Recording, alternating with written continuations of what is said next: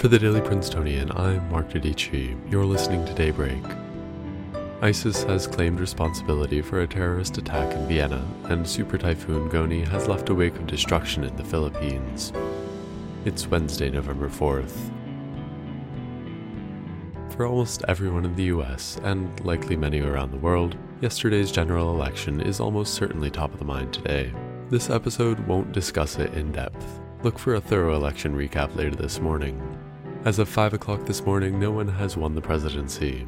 Though 7 states remain uncalled, look to Wisconsin, Michigan, Pennsylvania, and Georgia to be key to victory. Trump likely needs 3 of those 4 to win the Electoral College. The Senate sits at 47 Democrats and 47 Republicans, with 6 seats still open, and the Democrats will maintain control of the House, though Republicans are chipping away at the 35-seat blue lead. For more details on the election, including how to interpret incomplete results and the scary messaging of the president last night, look for our post-election special later this morning.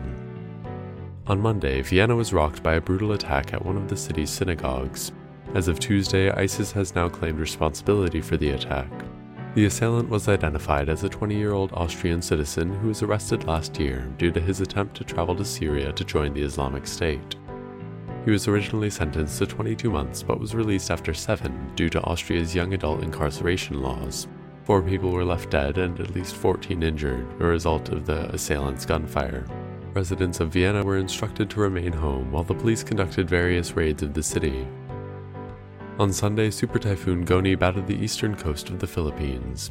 The equivalent of a Category 5 hurricane, it is the 18th storm in the Philippines this year and has been reported as the strongest typhoon ever recorded.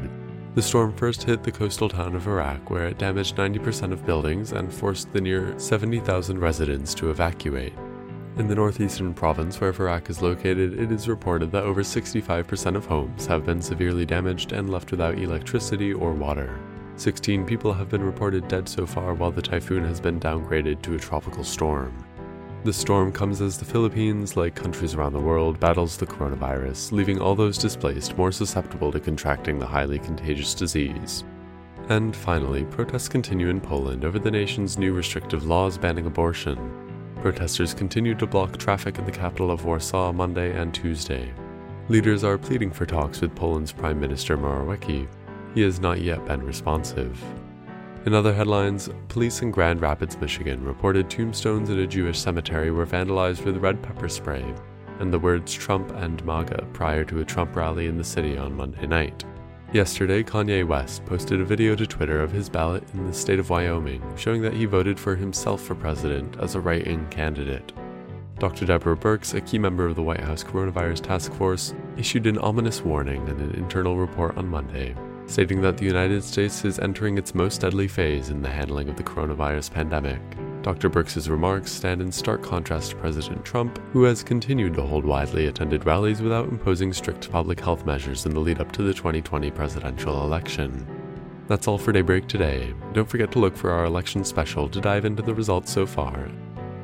Today's episode was written by Francesca Block and Wilson Kahn and produced under the 144th Managing Board of the Prince. Our theme was composed by Ed Horan, class of 22. For the Daily Princetonian, I'm Mark Dedici. Have a wonderful day.